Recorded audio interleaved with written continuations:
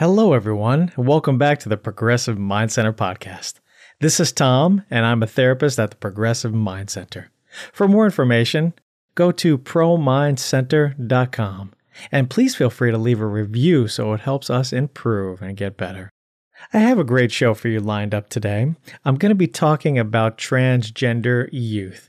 And actually, I'm providing a presentation coming up this Saturday, so I wanted to kind of give some of my thoughts and provide my podcast listeners with some of the information too. Now, I run a private practice with a business partner, Dr. Terry Prescott, a psychiatrist, and we have seen a number of transgender adolescents come through our facility, and we've done a lot of research on how to effectively treat and help and be a part of and link that with our current clinical skills and our ability to be compassionate and open and understanding, and be accepting, not necessarily agreeing with, but just moving towards being able to be there and meet the person where they're at. So without further ado, let me kind of go through this, and I've titled it Transgender Youth, Finding Love, Peace, and Acceptance. However, it doesn't have to be just with adolescents because there are a number of psychosocial stressors, psychiatric issues, and all around concerns involving the transgender community. And now this podcast is really geared towards the clinician or the healthcare provider, and it's not for the transgender community itself. It's for us gaining a deeper understanding and maybe some insight into our own current biases and issues that we might have, or our own openness and uniqueness and where we could potentially help. So, transgender youth, finding love, peace, and acceptance. The following are some things that you would absolutely need to know as a clinician healthcare provider. Suicide is the third leading cause of death among adolescents in the U.S. The LGBTQ youth are more prone to suicidal ideation, and there are some important suicide prevention hotlines and projects that you can, of course, email me if you'd like more resources on that. But it's important to recognize some of the signs and symptoms if you feel like a loved one or somebody that you know, or a friend or what have you, is in trouble or in danger or in crisis, that don't feel like you're going to lose their friendship by reaching out for some help and support. I think that that's probably one of the key takeaways from this today. Other things that you would absolutely have to know is to check your own biases. What are the lenses that you are looking through? And our lenses are really the things that we have come to know, things that we have learned about the world and how we interact with the world. And we have specific lenses that we see the world through. And it's important to be able to take those off from time to time, or at least recognize what you're looking at, and then try to look at the world maybe from the perspective of somebody else, in particular, somebody who's transgender, and use them as the expert in their life. Somebody who is transgender, I'm sure this has been going on for a long time, and they have done extensive research on it and talked with people and chatted and used the availability of the internet to find more resources. And so they're pretty much an expert on the topic. So it's important to ask them for more information. This is not necessarily a phase. I think that's probably one of the biggest issues, especially in adolescence, is this. While they're struggling and they're trying to identify who they are, and this is true of adolescents, but being transgender comes with a whole host of stressors involved, and it's not something that somebody would just readily identify with, oh, that's the thing that I want to jump onto. And we do know as well, to play the devil's advocate, that the adolescent brain has really not fully developed. It's not until age, 21, 22, around 24 that our brain is finally done firmly developing. So something else to kind of take into consideration. Also, that there's a difference between sexual identity versus sexual orientation. So somebody identifying as a male or female, or as maybe both, or being fluid, does not equate to necessarily what their orientation is. They are attracted to certain types of people and also certain sexes. And that's not going to change regardless of how they identify themselves. And also think about the impact of our society's gender roles and how that may influence them. You know, if a male is traditionally the person who is physically strong and provides for the family and is more silent and not in touch with their feelings, then that would be the expectation. And so if somebody is female, they're, encouraged or seen as hopefully in the gender roles being more subdued and, the 1950s cleaning the house and, raising kids and things like that. But those are not true today. But it's unfortunate that we still have those gender roles. And I know that they're there for a purpose. It's how our brains work. We have to identify things and categorize things in a certain way. There is, of course, a lingo within the community. And these are some things that you can look up. I'm not going to go into the deep definition of them, but there's LGBTQ, which actually stands for lesbian, gay, bisexual, transgender, and questioning. Transgender, there's cross-gender, there's variant, and this is not a comprehensive list by any means. Gender non-compliant, non-conforming, gender fluid, cisgender, gender identity, gender expression, and trans boy or trans male, and trans girl or trans female. And I think the important distinction just with regards to those two is that trans boy or trans male means that the person biologically was born a female and they're transitioning into the male or vice versa. So if someone says I'm trans male, it means, well, they were biologically born female and they're transitioning into becoming a male. So those and many, many, many other terms are there. So I think it would be important just to kind of briefly go through, do some of your own research and identify some of the terminology, because that will be able to help you understand and talk to using their language just in a better fashion. Let me briefly cover the environmental perspective versus the medical model. Now, myself as a social worker, we look at the person in the environment. So we look at their social settings, their home life, school, work, friendships, relationships, and we use interventions that are evidence-based. And probably the most useful and most evidence-based practice intervention is CBT, or cognitive behavioral therapy. And I've used this with my own clients who are in fact transgender, and it has been extremely beneficial. I've also used hypnosis, and if you want to reach out, I can explain more about how that has helped.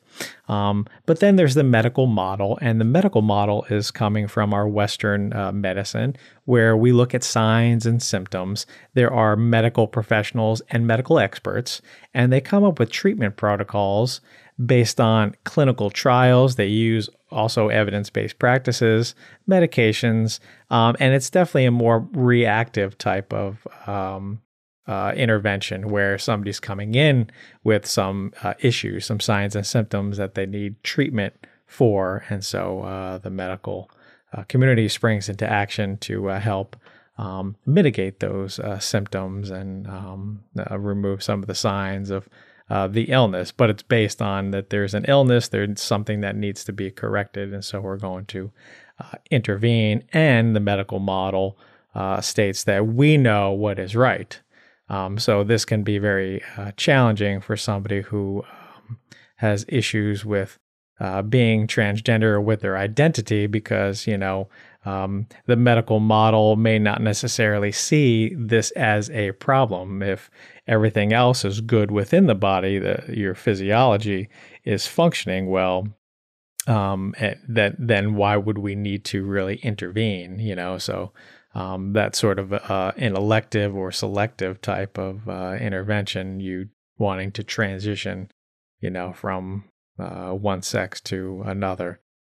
So there's some concerns with the medical community that, feel like this is not something that we need to focus time, money, resources on, but I have seen that clients who have gone through transitioning, first transitioning by themselves with dressing a certain way and being out there that this is what I am, this is who I identify as, and I'm transitioning into, a different sex, or being fluid, or this is how, I want people to perceive me. Going through such as like a hormone replacement therapy has incredibly increased their self-esteem, their self-efficacy, and their ability to kind of function and feel like they have the quality of life that they want to have. And that was with the help of the medical community, where otherwise they were just completely depressed and downtrodden and just did not feel like themselves. So I see that as a valuable resource, having medicine be able to help. Now let's talk about sexual identity. Now, gender awareness really comes in by the age of 2 or 3, and this is called gender identity, being a male or a female. And there's this awareness that comes up, and kids start to understand the difference between boys and girls and how they want to identify themselves as one or the other. But some people think that gender identity is really biologically determined, and some say it's a product of the environment.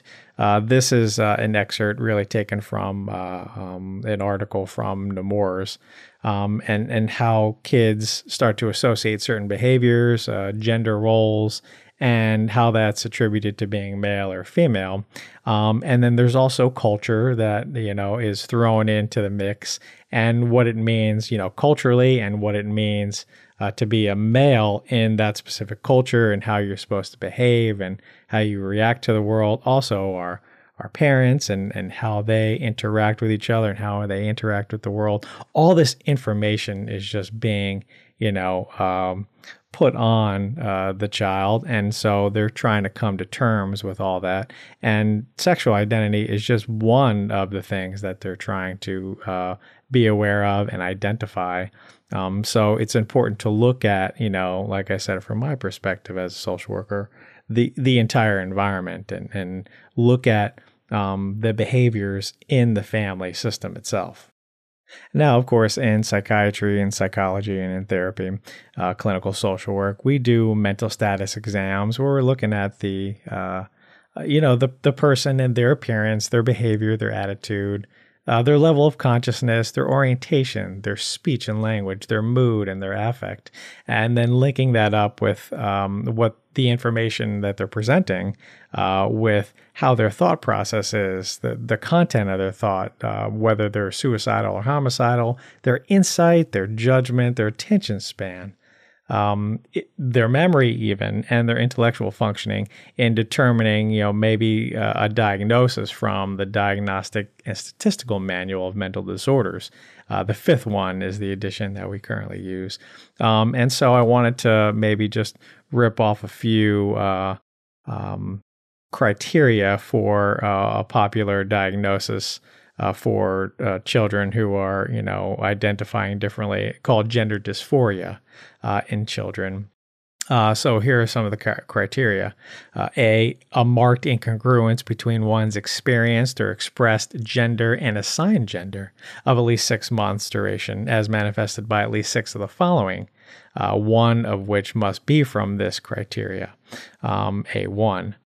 A1 states a strong desire to be of the other gender, or an insistence that one is the other gender, or some alternative gender different from one's assigned gender.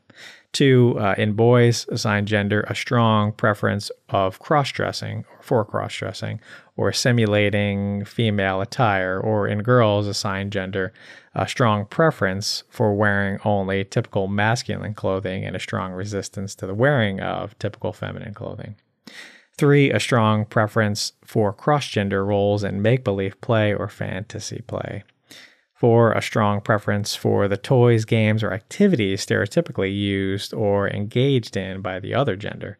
5, a strong preference for playmates of the other gender. 6, in boys, assigned gender, a strong rejection of typically masculine toys, games, and activities, and a strong avoidance of rough and tumble play.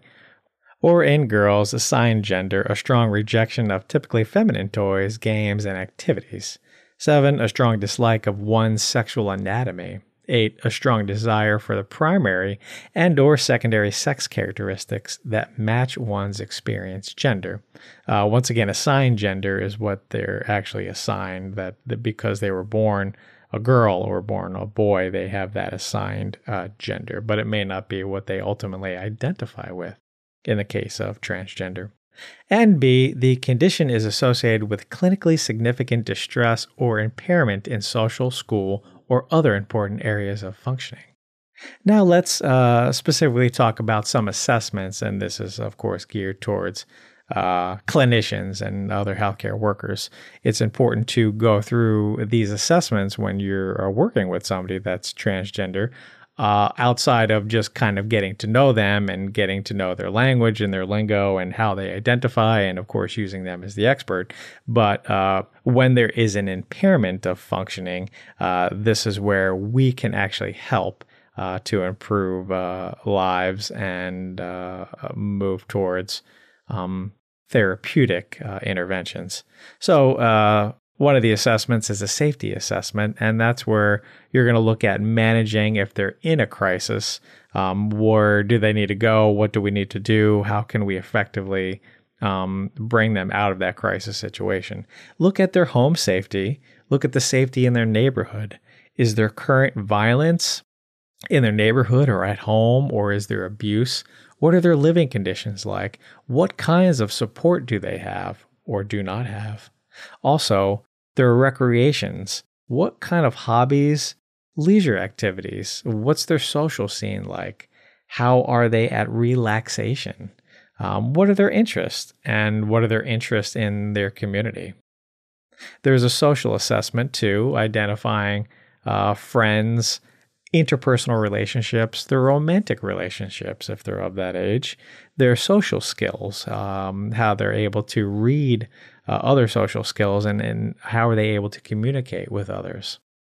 Another important assessment is the trauma assessment. Now, I specialize in working with PTSD and trauma, and so this is very, very vital because it can form, how the person perceives the world around them, and identifying some of the triggers and some of the signs and symptoms that can occur because of trauma. So it's important to identify and to build a rapport with them so that you can actually talk about traumatic events that have happened and their perception of those traumatic events, whether it was in early childhood or whether it was recently, and the psychological impact or the social impact on them currently.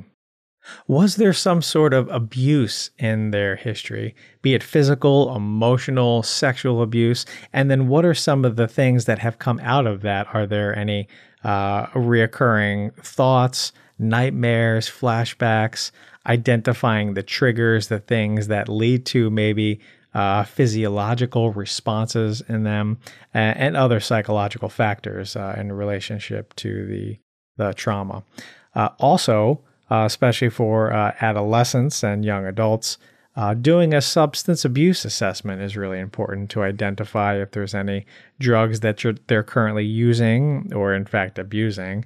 Of course, looking at the types and the methods of the use, the frequency, the amounts, the age that they first use, who else around them is using, how involved are they, and then are there any issues that are associated with use and continued use? Are there any financial problems or legal issues?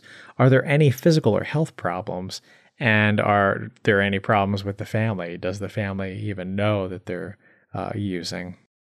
And this will lead into a psychological assessment, looking at any symptoms of depression and anxiety. Are they currently experiencing any hallucinations, be it auditory or visual?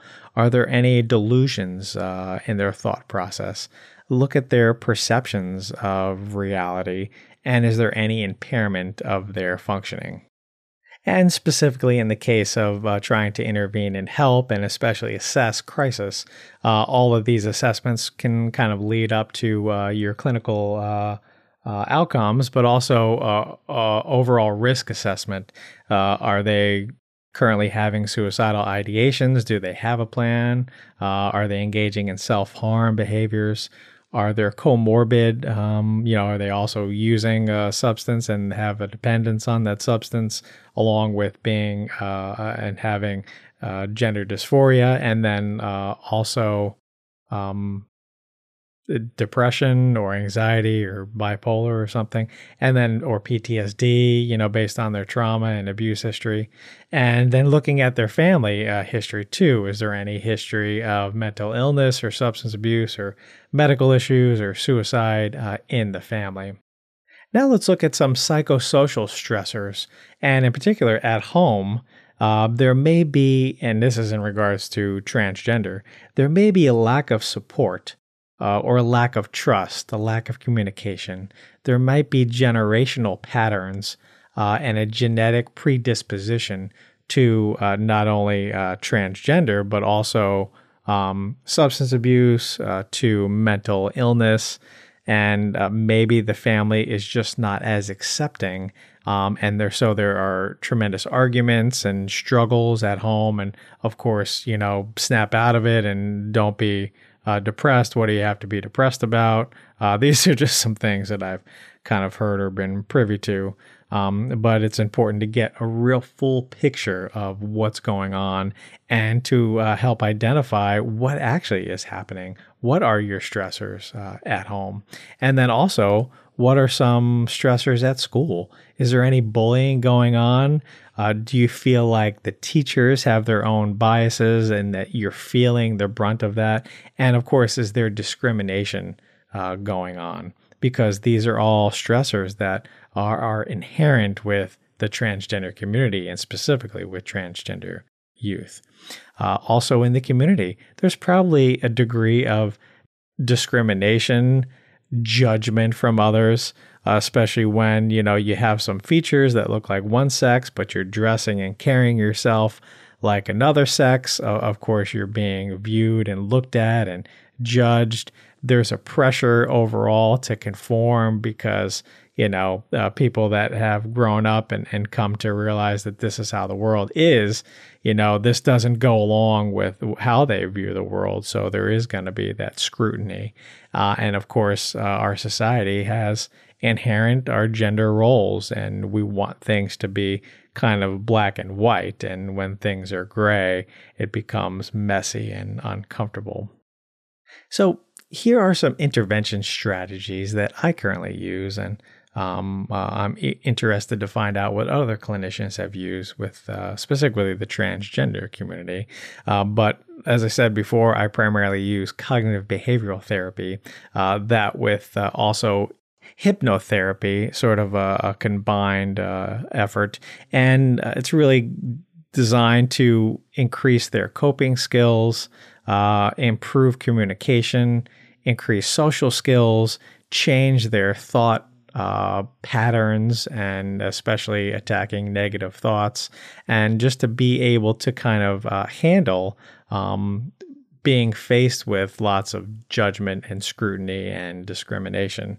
Also, I've used family therapy, and that has been tremendously helpful for gaining support, gaining an understanding, and gaining acceptance, so that the person who is identifying as being transgender can really find peace and harmony at home, and to be accepted, at the very least, at home, because they're not necessarily accepted out in their community, out in society, and out in school, out around other people.